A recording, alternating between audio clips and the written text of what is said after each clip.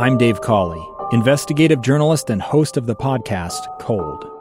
In October of 1985, a woman named Cherie Warren left work at a busy Salt Lake City office to meet her estranged husband at a downtown auto dealership. She never made it home.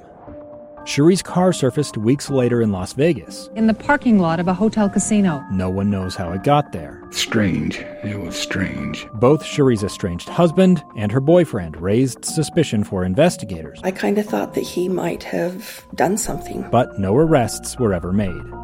In Cold Season 3, we dig into double lives, make new connections in the case, and examine the difficulty raised by reasonable doubt. We want answers just as much as anyone else. They have creeps like that now too, so nothing's changed. That's the new Cold Season 3, The Search for Cherie, now available anywhere you get your podcasts. Welcome back to Live Mike. I'm Lee Lonsberry. My heart's breaking today. These high COVID numbers and the knowledge that many of them are coming from Utah County, a disproportionately high number of them coming from Utah County. That's too bad. I've got a good deal of family in Utah County. There's a special spot in my heart for that place. That's where I got my college degree. I love Utah County. And so today, as we, over the past few days now, are hearing numbers that are breaking records day after day, and much of it coming from Utah County, it calls that all to my attention. And can I ask you a question? We've spent a lot of time on Utah County and these new high numbers over the course of today. There have been a few suggestions thrown out on how to address it. The governor made it known that he, on Monday, will be meeting with Unified Command to potentially consider some of the tools which he has left in his arsenal. And, well, you know some of those, right? There is the possibility of a statewide mask mandate. There is the possibility of rolling back the color-coded guidance.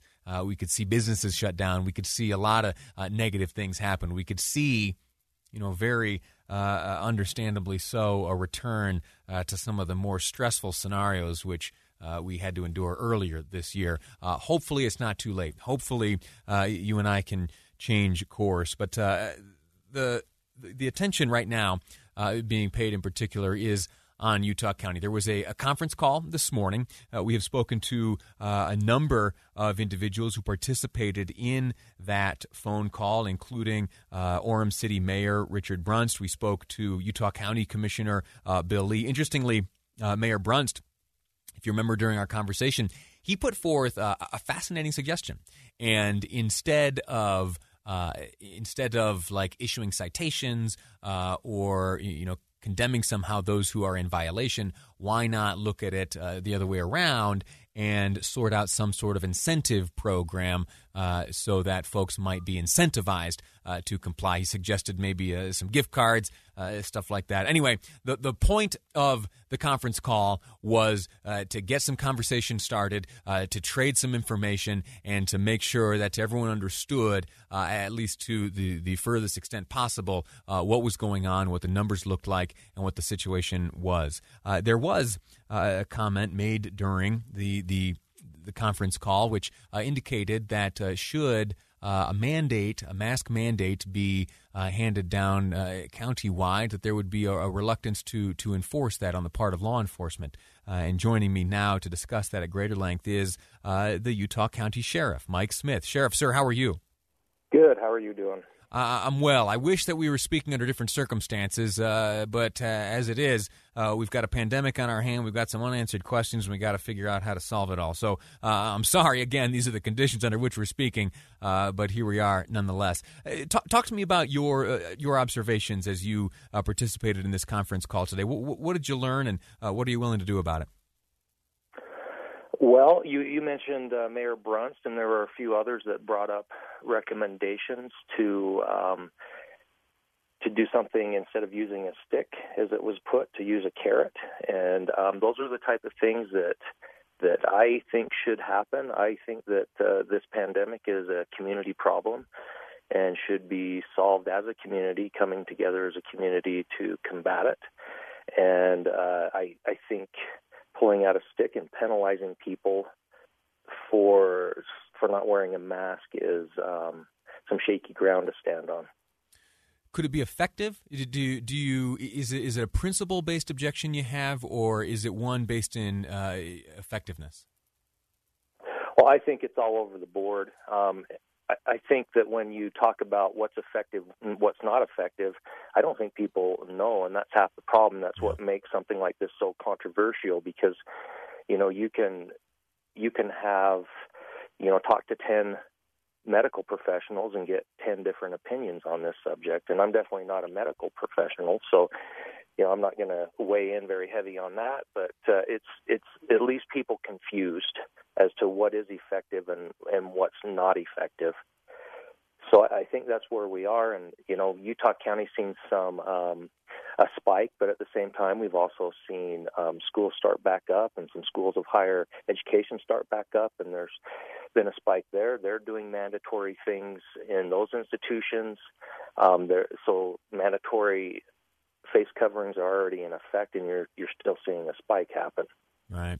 It's unfair to speak in hypotheticals, but right now it's all we have in terms of moving forward. The governor earlier today, upon the announcement of the new statewide positive case count of 1,117, a record high, he mentioned that on Monday he will be joining with members of Unified Command, where he will reanalyze his use of various tools that he has at his disposal. One of them may very well be a statewide mask mandate. Would you, sir, direct your deputies to enforce such a mandate if it were to be made at the state level?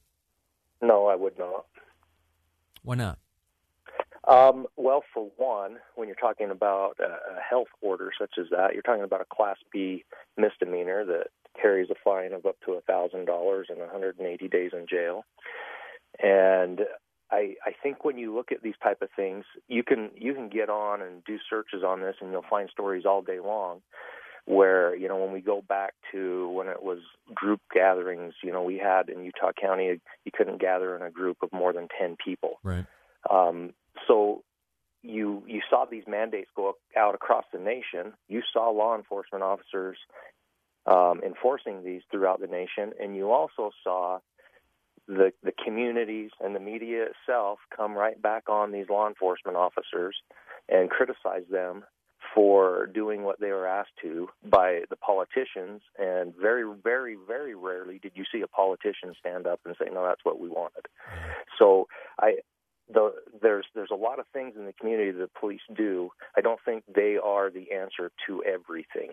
Yeah, no, the situation you describe is real, and it's a lose-lose. And, my heart goes out to you. I know it's a tough position in which to find yourself. Let me ask you this. On the flip side of the coin, there is the idea that you mentioned, you phrased it this way, to use a carrot instead of a stick. I have, coincidentally, the other day I saw this YouTube video, and it was a hot day somewhere in the South, and a police officer pulls over someone out on the roadway, approaches the car, rattles off some city statute and says, do you know that you're in violation of such and such statute? And the woman behind the wheel is like, oh my gosh, no, what is that? And he says, well, it is for operating a motor vehicle on a hot day without an ice cream cone. He hands her an ice cream cone. It's a happy interaction, a positive interaction, and that is what is something similar is what is proposed by Mayor Brunst. Could you see your deputies engage in some sort of praise and behavior of those found to be abiding nicely by mask guidelines? Absolutely. My stance on law enforcement is a complete community stance. We're not effective without our community behind us, supporting us and trusting us. And we solve this as a team. And I would totally get behind community projects that we can do in a positive manner to get us through this crisis.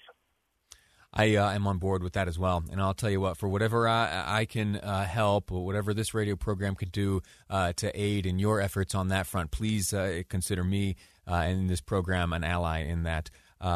Sheriff Mike Smith has been my guest. Sir, thank you for your time. Thank you for your service. And please pass along my gratitude to your deputies. Thank you. Thank you very much. All righty. We're going to take a break here in a moment. When we return, we have a lot of ground to cover. There were some things I want to talk about earlier, which I started ranting and raving about COVID and ran out of time. So I do want to give you an update on the situation with that movie, Cuties. Remember I got all excited about that movie Cuties? Not excited in a good way, but in a I cannot believe this thing exists type of way. And how dare these movie makers try to make money on the backs of this brand of exploitation? Well, it turns out I'm not alone, and there are a number of folks tuning out when it comes to Netflix. I'll share with you some of those numbers and what might be happening next on Live Mike. I'm Lee Lonsberry, and this is KSL News Radio. A gun in the face. Then all of a sudden, they all kind of lined up. They pointed their guns at me. And this is the point where I thought, I'm going to die today. Started 2 years of horror for an American in Venezuela. They said, you need to give us your phone and get ready because you're coming with us. I'm Becky Bruce, and I spent a year researching and piecing together Josh and Tammy Holt's story about their ordeal in a notorious prison. That's when everything started to turn bad. We had another pound on the door. Boom, boom, boom. And there was the police once again. You can binge all of the episodes of Hope and Darkness on KSLpodcasts.com or wherever you get your podcasts.